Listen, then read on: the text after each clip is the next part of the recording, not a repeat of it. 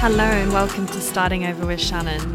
This is a podcast about fresh starts, new chapters, and embracing change and challenge to become a better version of ourselves and create a better world around us.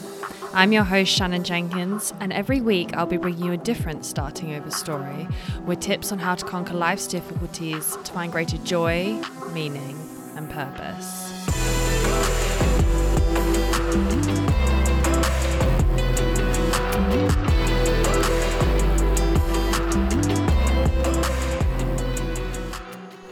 Hey everyone, our guest on the show today is Joseph Nguyen, who, as you will hear, is not a big fan of a fancy introduction.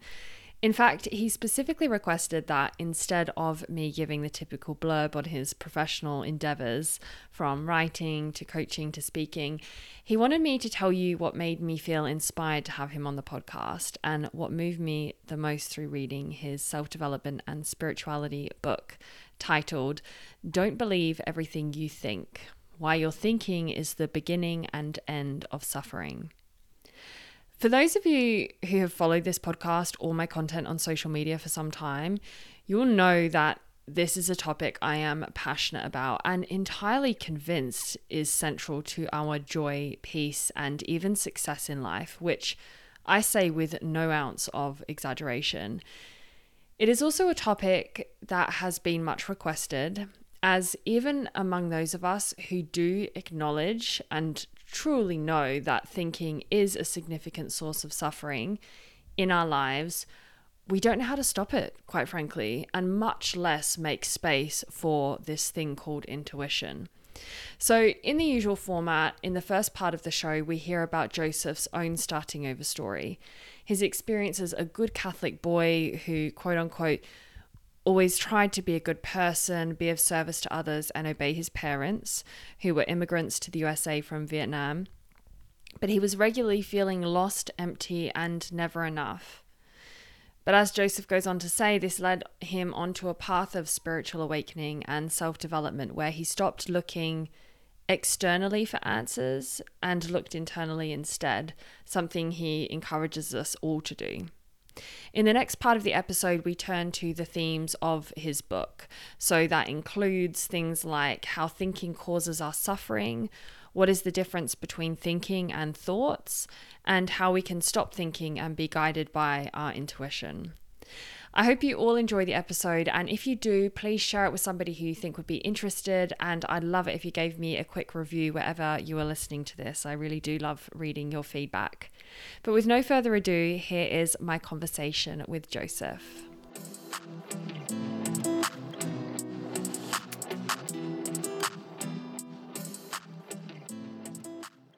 Joseph, thank you so much for joining me today for another episode of Starting Over with Shannon. I am thrilled to have you. I just want to say in the first instance, I absolutely love your book, which I finished reading this morning before doing this interview, and it is amazing. I'm going to go more into that afterwards, but absolutely thrilled you're here. So thank you very much.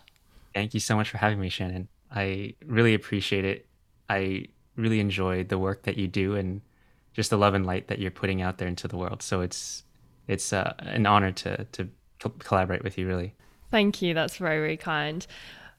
In the first instance, one of the things that stood out to me in your book was the way in which you laid out your chapters, because they seem to answer the questions that I was thinking as I was going along. And it's funny because at one point you actually addressed that and you said you might be wondering why I'm doing this because, like you, I had these questions too. And I was like, that was good.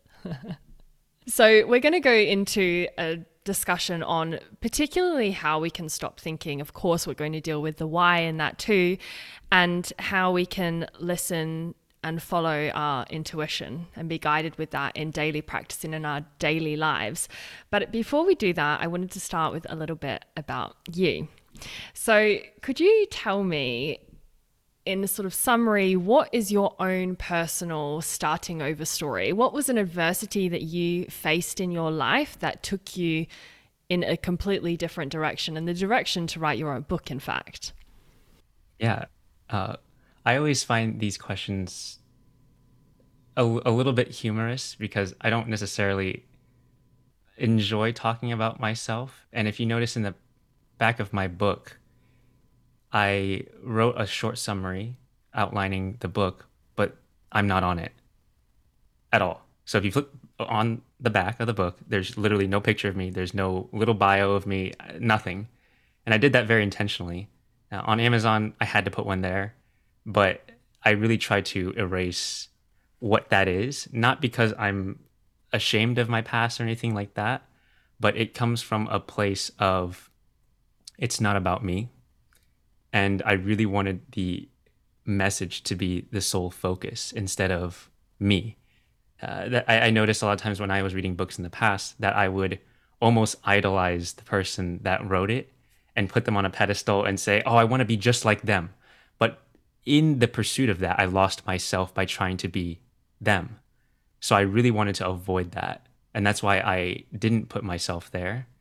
Um, and obviously, for this podcast, I'll go into my backstory, but I always want to preface it with do not I would shy away from trying to compare yourself to my story or saying, oh, he had it too good or he had it so easy or he had it so bad or worse than me.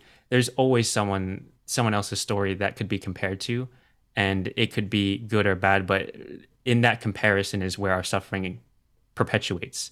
So when I tell the story, the sole purpose is to help you look within yourself and not look at me or my story and say, I wish I could do that, or oh, like if only I could. That's not really the point of it. The point of it is really to almost model my own journey that I did in terms of looking within for the answer and not looking without, if that makes sense. Yeah, it absolutely does. And it is clear throughout, as I said before, about your chapters and the way in which you organize those, because it's clear that it's following while we're not going to say train of thought because we're going to talk about all the thoughts, it follows this logical sequence that makes sense with the questions that come up for people.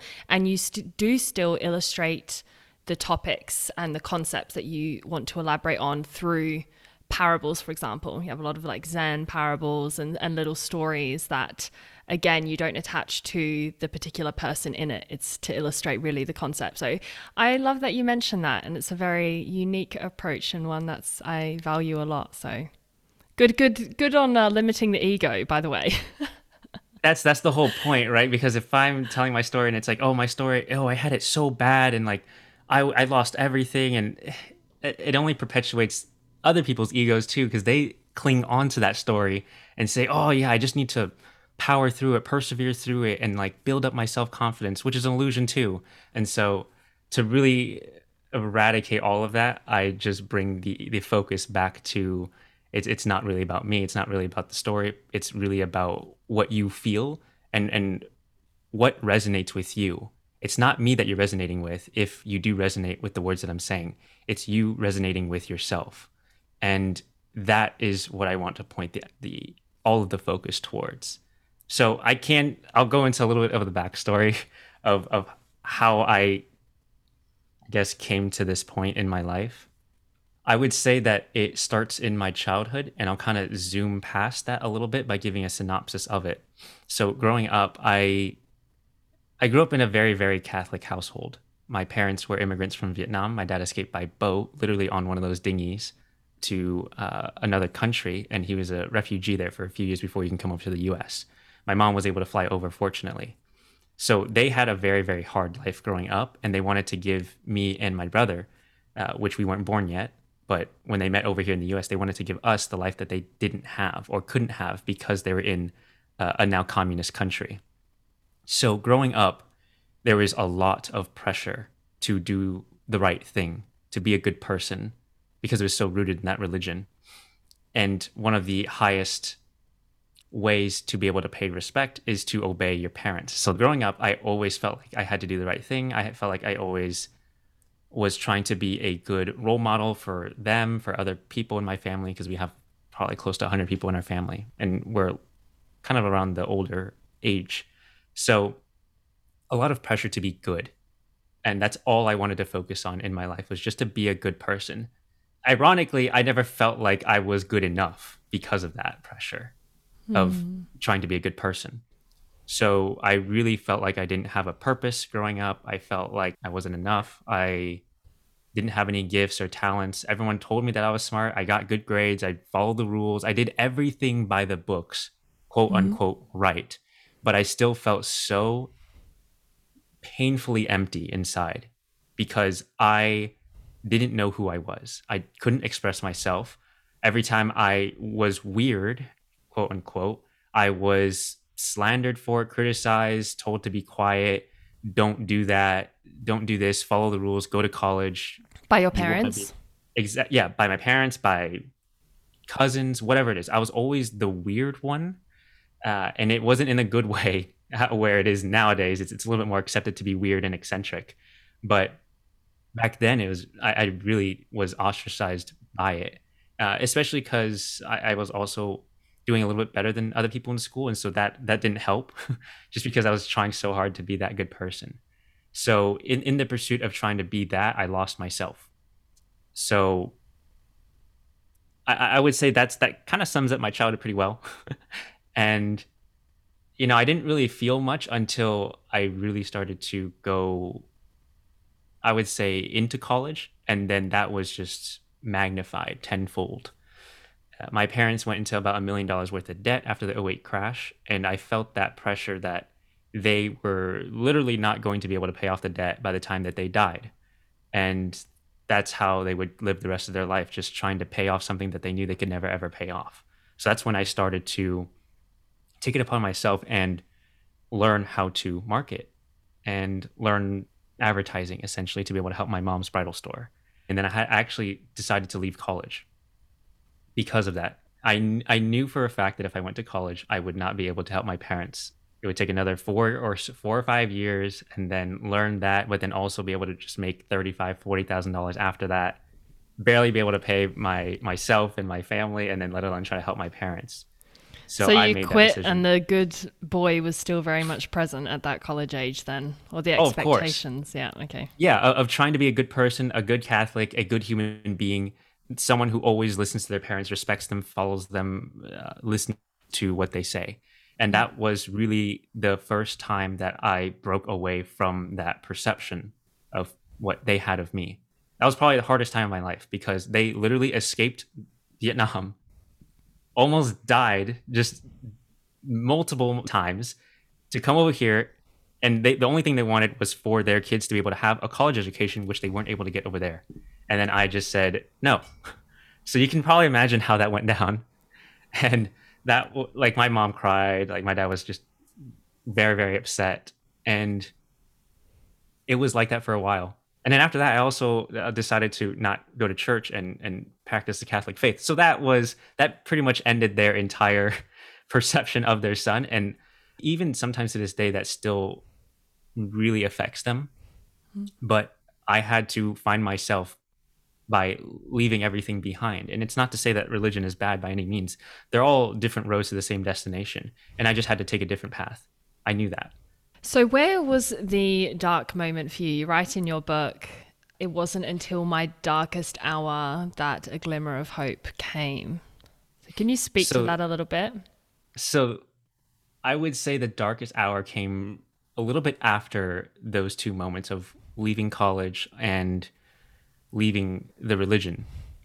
So I started my business. It was a marketing agency, and it was about 3 years later. And I really enjoyed it when I first started, but it started to suck the soul out of me. And I didn't like it anymore. I realized that I was just advertising for companies that only cared about the money. They just wanted to make a ton of cash and then just leave. And that really demoralized me because I really wanted to make an impact. That's the only reason, that was the only thing I was pursuing really in my life, was impact, trying to be helpful, doing as much as I possibly could to serve every single person. Yet I still felt so empty. And so I felt like I was cursed because I was trying to do everything right, and I felt like I did everything I possibly could to give every single piece of me, but I just kept getting completely squashed, ostracized, completely neglected. No one recognized me. Very few people ever said thanks for anything. And that was just very, very soul crushing. So that downward spiral happened, and I hit rock bottom essentially after those 3 years because I didn't like what I did anymore. I lost purpose. I was making great money I also helped my parents pay off like half their debt, more than half their debt at that time. And I knew that they were going to pay it off way shorter than they had anticipated. Yet I still felt incredibly empty. So I realized that money wouldn't give me the happiness. I hit multiple six figures in the business and felt more lost than ever before, even though I accomplished quote unquote what success was. And it was then that I realized that success is not what I achieve externally, but how I feel internally about myself. So I tried everything I possibly could to alleviate my suffering. I tried hypnotherapy, Reiki, acupuncture, tons of meditation, different forms of meditation, transcendental, just all sorts of things from different I mean, that sounds much. gurus. I was sort of anticipating you'd be like drugs, alcohol. Oh no, I went down the spiritual path to try to find it. I read like Eckhart Tolle's Power of Now, that like broke it a little bit and helped me see a little bit more. No drugs, fortunately, thank God, and no alcohol. That yeah, so I'm very glad I didn't do that. That could have been a very different path. And then I tried a lot of other things too. So just yeah, like I said, like those therapies. I even followed Dr. Joe Dispenza and then went to a 7-day retreat where we meditated for 4 to 6 hours a day, and that was absolute bliss. But by the time I got back, all just every anxiety came back, just crippling anxiety. I couldn't stop thinking. I still suffered. So I tried all of these different modalities and still had no idea why I was still suffering. So essentially, what happened was I gave up trying to find the answer. And when I did that and I just surrendered, I stopped looking for answers externally and started looking within to try to find myself again. And in that moment, when I kind of just let go, that was when I stumbled upon Sydney Banks and Michael Neal. And those were the two people that really helped me realize what the root cause of my suffering was. And who are those two people? They're random people. They're not that famous at all. So I don't even know how it happened, but I think I was searching how to coach, and that was the first time I started going down that path. And Michael Neal had a course on coaching, and in there he taught about the three principles, and that's what I also talk about in the book as well. And it's not really about the three principles that's so mind blowing. It's really the implications of those principles that changed everything for me. So it was then that I realized that essentially thinking was the root cause of my suffering. It wasn't what I was thinking, the content of it, which could be, oh, my past is terrible, or like my parents raised me in this way, so I'm this way. It wasn't any of that. That's just what I'm thinking, but it was that I was thinking, period.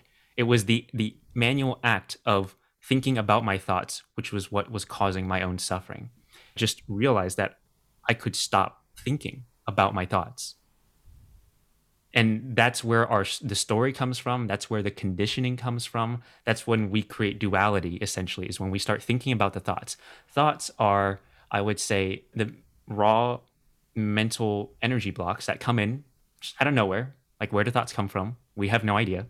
Just out there from the universe, and they just plop into our minds. They are inherently neutral, and that's what I realized.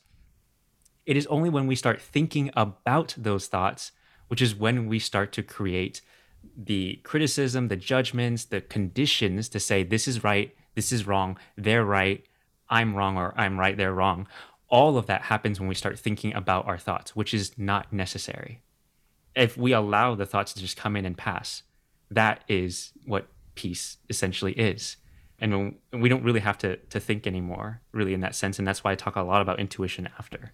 But it was in that moment that I realized that we really didn't have to think anymore, and I could let that go. And that's when I finally started to find peace in my life. And what did that look like for you before we come into more of the professional work for our listeners to help them with, no doubt, their own struggles with thinking, myself included?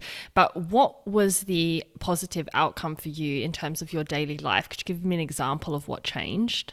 Yeah, so I always like to tell this story of what happened. So, like I said before, I went to that Dr. Joe Dispenza meditation retreat for 7 whole days in Cancun. Absolute bliss, right? When I'm in the meditation, I am in a different dimension. I am one with everything in the world. The only issue was when I came home and I did that hour long meditation, it was absolutely amazing. But when I opened my eyes, all of the thinking started to come back.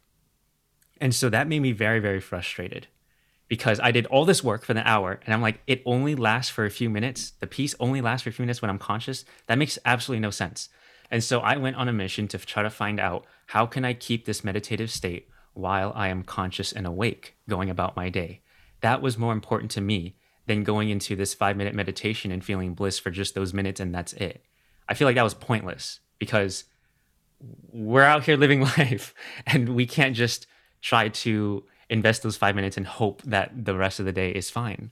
So then I started to realize that, with that discovery of thinking is the root cause of all suffering, when I held that in my mind and when I felt emotional and psychological pain at any moment, I realized that that was the presence of thinking. And that the only reason why I'm feeling this pain is because I am thinking, and that is the root cause of suffering. With that awareness, I immediately stopped thinking. And because I'm like, I don't want to do this anymore. Do I want to keep thinking and perpetuate the suffering, or do I want to let that go and find peace now? And so what happened was that I essentially trained myself to use any sort of psychological and emotional pain as a tool to help me become present and aware that I am thinking. And what happens is I immediately get realigned into the present moment. And that is where the peace is. And that's how I live my day. So that's how I maintain a meditative state, by just remembering this one thing. And I've had just hundreds of people reach out to me doing that practice alone, and their entire life has changed just because they remember that single concept. So that would literally mean, like, let's say the last episode I did for this podcast was on self-doubt. That's something I struggle with a lot. And of course, a lot of my beliefs and conditionings and so forth, like many listeners, I'm sure, you have those moments where you go, oh, I can't do this. I'm not good enough. I'm never going to be successful. All those moments where that comes up, are you saying that we should then pause and say to ourselves, for example, thinking is the root cause of all suffering? Stop doing that. Yeah, I mean, that's a way to do it. There's a ton of other questions you can do too, but that's essentially what it is. Just becoming aware of the fact that you are thinking and that that is the root cause of all the suffering. It's not really the content that matters. If you say, I'm not good enough, I don't think I can do this, I have imposter syndrome, there's so many other people better than me, those are all forms of thinking, but it's still thinking. And so it makes it very, very easy and simple to let go of all of that when you essentially categorize all of that as thinking. So you don't have to deal with, okay, let me go back into my past and find out where this self-doubt comes from. Like, you can do that, but it's not necessary to alleviate the suffering. I think those are great tools to become self-aware, but you don't have to go through that whole entire process to delineate and analyze every single past experience that you've had to let go of it. You could just realize that you're thinking, period. And that if you let go of that root, essentially, all of the branches of the self-doubt, the imposter syndrome, the anxiety, the fear, all of that goes. It's like just ripping, pulling the rug out from all of that stuff, and seeing it all as the same thing. Yeah. I want to mention a quote that you have in your book, and I think this is something for everyone to reflect on, really. But you say, thought is not reality, yet it is through thought that our realities are created. And I think you're speaking to that now. It's like this idea that it is always our perception and our interpretation of what is going on that is going to make this thinking and to lead to our suffering. And so that's exactly it. And so thinking essentially creates that perception. Thinking creates the duality of life, saying this is right, this is wrong, this is good, this is bad. Thinking creates conditions from which we say, I'll only be happy when this happens.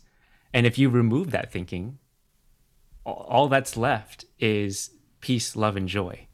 And a question you can ask yourself to break yourself out of this is, what emotion do you feel when you're not thinking? I mean, I know for me, I'd say in those rare moments that I'm not thinking, or maybe that little gap between my succession of thoughts, I feel lighter. I feel more peaceful, perhaps, less worried, less stressed. That's exactly it. And so that is our true essence. That is our natural state. We can be conditioned out of that, and we just have these repetitive thinking patterns going on. But when we let all of that go, we fall back onto exactly what you just said, which is peace, love, joy, no worries, no anxieties. And that's what happens when we remember this, remember our true essence, going back to who we really are instead of what we think we are.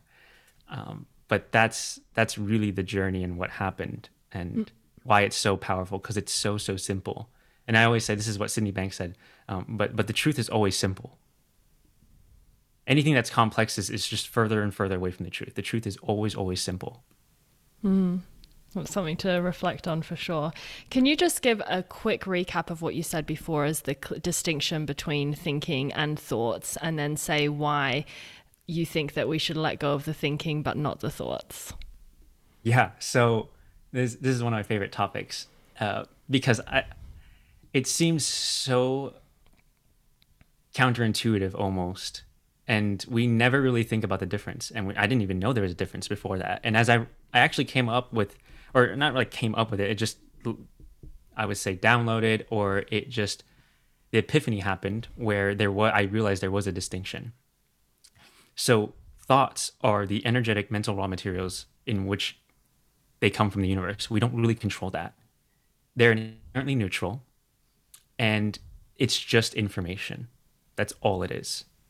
For example, we could say, my plant is green. That is information. We're having this Zoom meeting. That's information. Thinking is, I think maybe this Zoom meeting isn't going great. Maybe I'm not saying the right thing in this Zoom meeting. So that is thinking, and that is the manual act of thinking about our thoughts. And that is what causes suffering. So thinking essentially makes us feel very heavy. It makes us stressed. It makes us worried. It makes us overanalyze. Overthinking comes from that.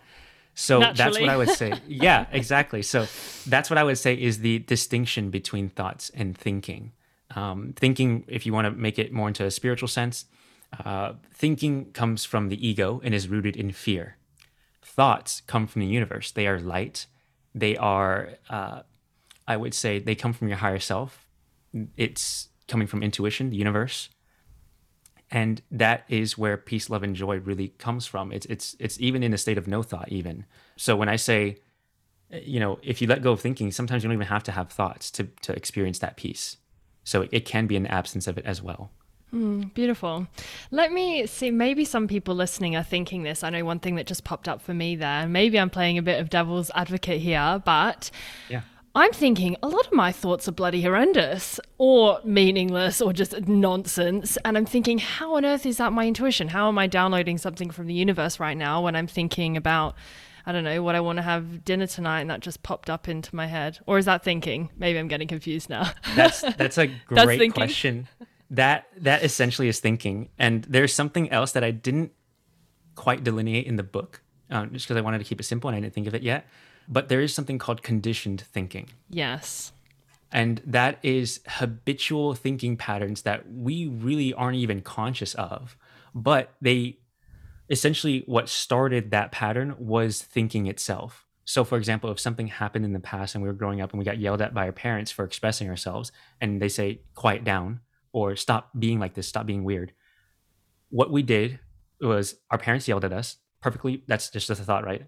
Mom or dad is yelling. That's a thought. That's inherently neutral. But when we internalize that and we start to think and we say, oh, they're yelling at me because I'm not good enough, that created that thinking.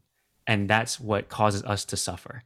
And because of that, we start to think those thoughts over and over and over again, and we start to be conditioned in that way. And so when we grow up, we almost don't even know that that's our thinking. I would say anything that causes us negative emotions and psychological suffering comes from the form of thinking. And it's only when we become conscious of that we can actually let it go. And your trivial, almost like arbitrary example of like, what am I going to have for dinner? Or like, what am I going to do tomorrow? Like a great way to look at those things is, thinking is always rooted in the past or in the future, which don't exist. Your intuition is always rooted in the present moment. And that's where love is. And so your intuition will only ever and can only ever speak to you in the present moment. It tells you things like you are loved. It tells you that you are enough right now. It tells you to let go of thinking. It tells you to try this thing right now. It's really an invitation to whatever is right in front of you. But as soon as we start to say, oh, what about tomorrow? Or like, what about this person? Or I can't believe I said that. Or I'm really nervous about this thing coming up. Notice those patterns that it's in the future or in the past. It's either shame about the past or anxiety about the future. And so that's how you can tell that there's thinking going on. And intuition is always in the present, and it says, try this, or what about this? Or it can only ever speak to us right now in this moment. Well, let's come back to intuition, but I'm just going to grill you a little bit more. No, one of the things that's coming up for me here is, but why is thinking bad? I need to think, surely, because how am I going to make my business functional? How am I going to make sure I don't have, I pay my rent on time and my house isn't taken away from me, or I'm kicked out? All of those things. Surely there is a necessary function that thinking plays. So if you're saying it's the root cause of all suffering, where is there space to think that thinking could be useful? Yeah, great question. So going back to what we were saying before, those things that you're having to worry about are in the future. Those aren't what you have to do right now in this moment. And when we let go of a thinking, it's not that we're not having thoughts. You kind of have to have thoughts, and it's inevitable to have thoughts. So what we want to do in this case when we let go of thinking is to follow our intuition. And our intuition will always tell us what we need to do right now. When, for example, I think I brought this example up in the book too, of if we are truly in the pursuit of our highest selves and our best selves, who are we being in that moment, and how are we actually getting to that state? And what I started to realize was, I asked myself this question. When you are your best, when you're your happiest, most joyful, and you feel most abundant in your life, what thoughts are going on in your head? And if you really think about that, which would break the cycle of thinking, you start to realize that you are your best when you're not thinking. When you're happiest in your life, there really wasn't the presence of thinking. And this is also true for athletes. And there's like science that is kind of proving this nowadays, which they call this state flow. And flow is when there really is no thinking going on, and we are unencumbered by whatever is happening in the mind, and we're just being. That is when we are our truest selves, when there is no filter, I would say no impediment to allowing the flow of thoughts in the universe to come right through us in this moment. So if you think about professional or Olympic athletes, they're not thinking when they're performing. They're not thinking in their whole entire state of doing their routine. And we can be the exact same way too. And if you notice, the athletes that don't do well, they were just in their heads, and they know that. They got anxious, they got worried, they got nervous, they were worrying too much about what their routine was like, if they memorized it enough. And you notice, and you can see too, it's always so funny when reporters ask like, oh my God, like you just won the gold medal, like what were you thinking? Like what was going on in your mind? It's like, there was nothing going on. And that's how we can operate in this world. We operate our best when we're not thinking. And when we really open ourselves up to the infinite possibilities that are in this moment, when we stop thinking, that's what happens. When we're thinking, it's very convergent. We think, like, there's only one way to get this done, and I have to do this, which is not true. Like, is there only one way to pay your bill? Is it that you have to burn yourself out in order to make that happen? Do you really have to sacrifice between your joy and having money? Is that really true? And so once we let some of that thinking go, you can start to access something much greater than your own mind. Our thinking can only reference our past to try to predict the future, which creates anxiety. If you want to change your life, you have to access something beyond your thinking, which means we have to let go of it and trust in something higher, which is intuition, thoughts, new ideas, and be open to those things. So it is in those moments that we follow that. And that's how we can operate our daily lives from, which is in that state of, I would say, abundance, joy, love, peace. And you can even ask yourself a question. What do you think abundance is attracted more to? People who are worried, anxious, uh, constantly worrying about the future, just worried about what other people are thinking all the time, rooted in fear, or someone who is open to possibilities, someone who has let go of their thinking and is trusting something greater. Well, I like that you mentioned the possibilities of love and joy and peace, and that comes in presence and in those moments of non-thinking, because I think a lot of even what I see on Instagram and elsewhere is that we should counteract our negative thinking with positive thinking. And if you've been following that, then of course it's like, well, what is toxic positivity? That's just saying, well, I'm just going to ignore the bad stuff in my life and I'm going to avoid suffering by not acknowledging it, essentially, and by saying that things are okay. So I like that you make that distinction, and I think I do fully agree that the those non-thinking moments, as small as they can be, are precious. But on that note, I think we've got the gist that thinking causes some problems. Let's say, how can we stop doing it? Because this is so hard, and especially when we're feeling anxious and worried and stressed and burnt out and overwhelmed, and all of that energy, it goes so high. And then of course we experience that thing of the rushing thoughts that are coming in and the thinking that goes again and again and again and again. It goes so fast, and it's very, very hard for people to zoom out from that. Never mind stop thinking entirely. That seems like something that's reserved for, I don't know, the monks that live next door to me in this monastery over here. So how can we stop thinking in a way that is accessible, let's say, for beginners here? Yeah. So we lightly touched on this before too. And it comes back to realizing that it is the root cause of suffering. Once you realize that, I mean, we have to make an awareness for it. And once you realize that it is the root cause of your suffering, you have to make a decision. Do you want to continue to suffer or not? It's as simple as that. And some people might not be ready in full honesty. And that's okay too. Sometimes we have to, it's not like suffering is bad too. I think sometimes it may be looked at as something negative, which it can be. But there's nothing good or bad in this world. It's just, what do you actually want to do right now? What is your intuition telling you? Is it to tell you to stop thinking and to follow something else to finally end that suffering? Or is it to, well, maybe you're not ready to let go yet, and maybe you need to feel a little bit more pain before you finally learn what you need to, essentially, in this moment. Like, what is it teaching you? And that's why I say, like, I use every single moment of psychological or emotional pain as an opportunity to deepen my own awareness. It happens every single day. It's almost inevitable. But without that pain, there is no prompting to become aware again. And so without that, I would just plateau and just inevitably die. But because there's these promptings of pain and new ways for me to discover a deeper experience of life, of peace, love, and joy, then I can dive into that and use that as almost like a gateway, so to speak, to experiencing that deeper part of myself that I didn't know was there.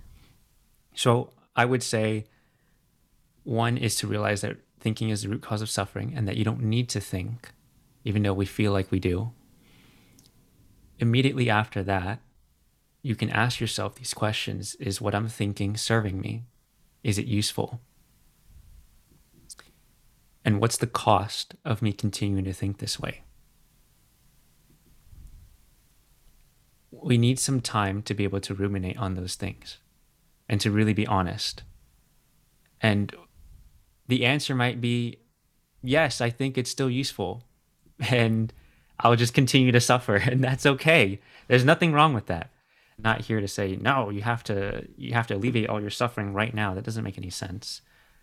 We need that sometimes. But most of the time, if you're ready, then you don't want to suffer anymore, and you can let go of it. And at that point, after you say, yes, I'm ready to let that go, then you switch to trusting your intuition and following it. You always intuitively know what you need to do. And your question before was, how do we operate in life when we don't think? The truth is, you always know what to do. Deep down, you always know what decision you need to make is. For example, if we want to lose weight, we know what to do.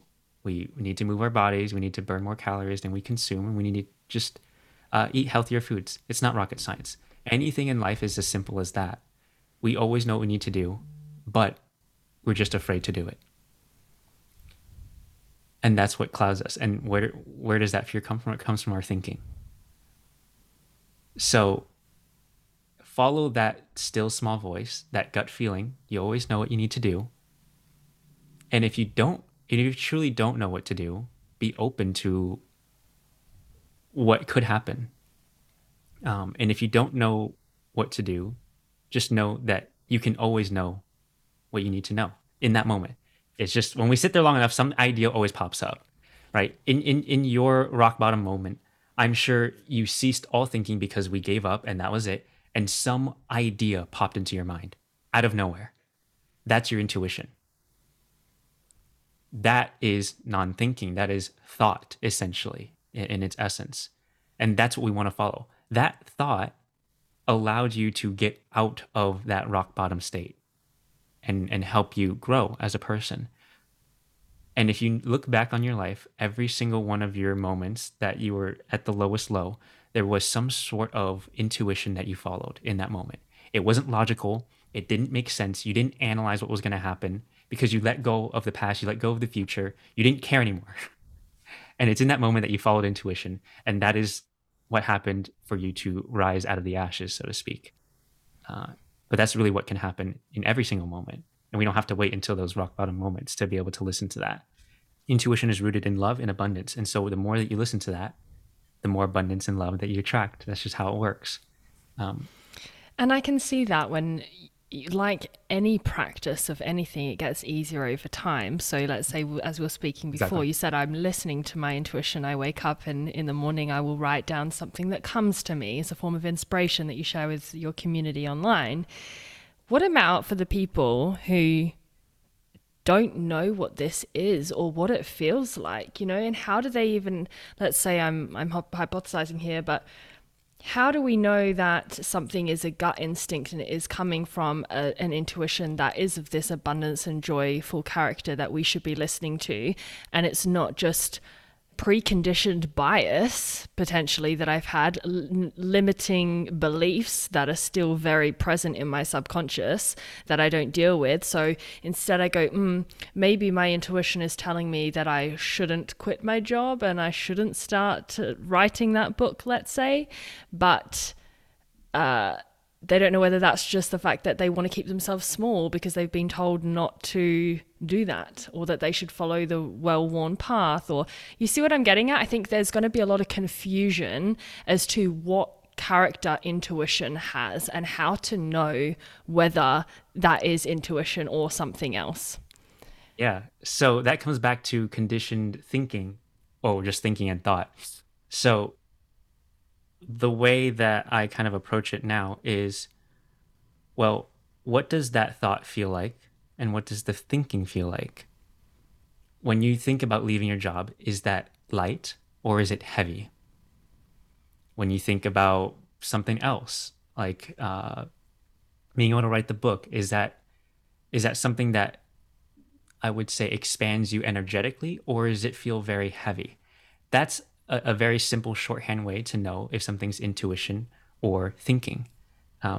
Another way to be able to do that, which is a little bit, I guess, more tangible for people who aren't as in tune with how they feel, is to ask themselves, if you didn't care about any external influences, right? So if we silenced all other people's opinions, advice, judgments, and if you had no fear, what do you intuitively feel like you want to do? And that removes most of, if not all, the noise of thinking, because that's, oh, like this other person says this. That removes all the conditioning, the biases, the beliefs that aren't truly yours. And it's in that moment when you say, if I had no fear, if I didn't care about what anyone else thought, and if I silenced everyone else's opinions and come back to me right now, what do I want? What do I feel is most aligned with me in this moment?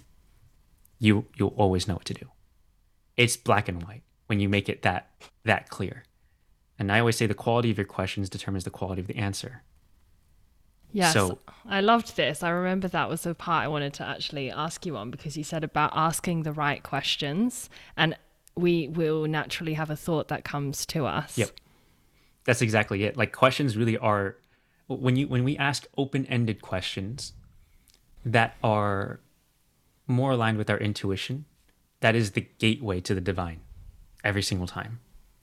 And it's because of this notion that an object in motion will stay in motion unless acted upon by an external force. Our thinking will continue to be in motion constantly in that vicious cycle until it is acted upon by an external force. Thankfully, we have consciousness, and we can act as that external force upon ourselves to break that pattern and that motion of thinking by asking a question. That's really the only way to do it. So whenever we're stuck in this cycle, always ask a question that opens up the possibilities and realigns you with your intuition. And the example was what I asked before, which was, if I silence all the noise, everyone else's thought, opinions and advice, and I had no fear, what do I feel like is most aligned with me to do right now? That's how you break out of that pattern, and you start to see it for what it is, and then come back to this moment. That's what I would say is a way that you can begin to distinguish intuition between thinking and following that, really. And the way it's often described is as a feeling or as a knowing. So the character that it has, you might even feel the energy being a bit lower in your body. You know, the way we talk about it being a gut instinct, it's no surprise it's called that, because it often is in our gut. When obviously if we're thinking and we know, and we actually close our eyes and feel what's going on, all of our energy will be in our head, of course, or at least from our chest upwards, the top half of our body. There's something lower, there's something that's grounding about the gut instinct and the intuition. I think that's why a lot of people will say, get outside in nature, get connected to earth, put your bare feet on the floor in the grass and close your eyes and breathe into the lower part of your belly, because all of this is connecting you to that part of your body, which will then be away from your mind and open you up physically to be able to open yourself up energetically as well. Yeah, exactly. Let's move on to the final fast few questions now. This first question I always ask my guests, and I've never really explained why, but I'll tell you the question first and then I will explain why and then repeat it. So the question that I ask is there something that you used to believe that you no longer believe? And the reason why I ask this and why it's fitting to explain here is because a lot of the time we think, topic of the day, that our opinions and our beliefs and so on are somewhat fixed. We have this idea that they are part of us, they're part of our identity. And that's why when someone says something, let's even look at like the political sphere and the debates that happen. Politicians are suggesting ways in which they can change the healthcare system or the education system. But what happens is that when you become so attached to the thought, that idea, the belief and so on, and you see that as being a part of yourself, your ego then feels very criticized and very attacked when somebody isn't in agreement with you. So one of the reasons why I asked this question about beliefs is to really exemplify that point, which is that there will always be movement in your thoughts too, which are shaped by the experiences that you have in your life. And every single person that I ask this question to in these interviews will acknowledge that they had a certain way of thinking that has completely changed based on the experiences that they have had. So I wanted to keep that in mind. And I also want people listening to this question and also this whole interview with Joseph, which is that we can take some distance from what goes on in our minds, and we would live much happier and joyful lives as a result of that as well. I'll repeat one more time. I don't know what you think about that, Joseph. Feel free to add your comments, but I'll ask you again. Is there something that you used to believe that you no longer believe? Yeah, almost everything. So I love the question just because it does illuminate, I would say, how transient we are as humans, and especially our thoughts in our minds. When you were talking about attachment to the thought and how that really causes us to form an ego, and of course that causes suffering, that attachment comes from thinking. And that's how that attachment is created. It's thinking about the thoughts. And then the more that we think about the thoughts, the stronger that gets. When we start to break that pattern of thinking and let go of it, then the thought is free. And we no longer have to hold on to that belief, and we no longer have to feel like we have to defend ourselves anymore. And so we don't feel attacked anymore. We don't really feel criticized. We don't really feel a lot of those things if we're not attaching ourselves to those thoughts and thinking about them. Probably the biggest thing for me that I used to believe was that I had to think in order to make it through life. That was probably my biggest attachment. And once I let that go, I realized that there was so much more that I could experience in my life in terms of peace, love, and joy and abundance. When I let go of what I'm thinking, I have full access to everything and anything that is possible in this moment.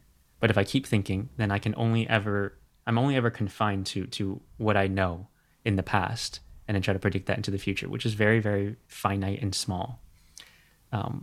So I really do love that question. And I think it really shines a light on, if we really don't attach ourselves to any beliefs that we currently have and really start to question the beliefs, then we can start to free ourselves from always feeling like we're offended by something. And that process is just the process of self-inquiry, by asking yourself the question, do you really believe this? Do you really believe that your parents, didn't raise you in the best way? Or do you really believe that the other political party is wrong completely? And it's like starting to question those things that we have. And more importantly for me is not to just change the beliefs that we have, but prevent new ones from forming. And to catch ourselves when we are. And that only comes through thinking. And if we let go of all our thinking, then we let go of a lot of these beliefs that we're holding on to. So that's really the root of everything. That's what I wanted to highlight. Beautiful. Love it. The second question I wanted to ask is, what is one quote or affirmation that resonates with you that you would like to share? Yeah, thinking is the root cause of all suffering. Yeah, I think that's the key takeaway, isn't it? Yep, that's it. And follow your intuition right after that.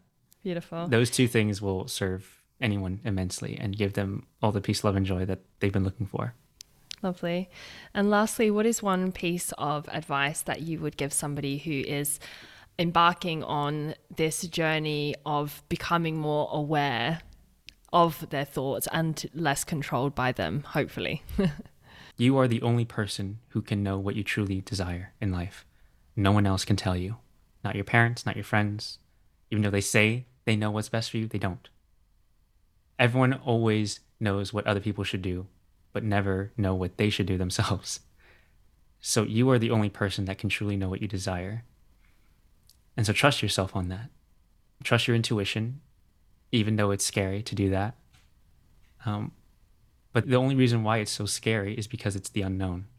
We don't know what's going to happen when we trust our intuition. But what that means is that if we're in the known, it's fixed possibilities.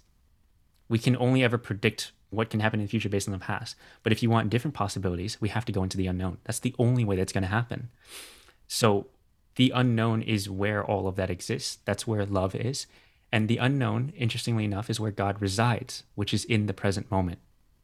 And that is when we can actually access something way more than us and be able to experience new thoughts, new ideas, a deeper sense of all of those positive emotions that we really want to feel. Thank you very much, Joseph, for all of that. I loved the interview, and I'm also in full agreement with this idea that we really need to get a handle on what's going on in our minds. And that is really the key towards our development, our joy, our satisfaction in life. And sometimes we seek to make things more complicated than they actually need to be. And sometimes, as you said before, truth can be simple. It doesn't need to be over intellectualized. And that should be a gift. Let's make something a little bit easier for once, right? Yeah, exactly. Yeah. Thank you so much for your time today. Thank you so much, Shannon. It was such a joy to be here. And thank you to those of you who are listening. I hope this episode resonated with you, just like Joseph said, which is that you find yourself in what somebody else is saying and in somebody else's story. If you did love this podcast, please share it with somebody else and give me a quick star rating or review wherever you're listening to this. And in the meantime, have a wonderful week. Take care. Bye-bye.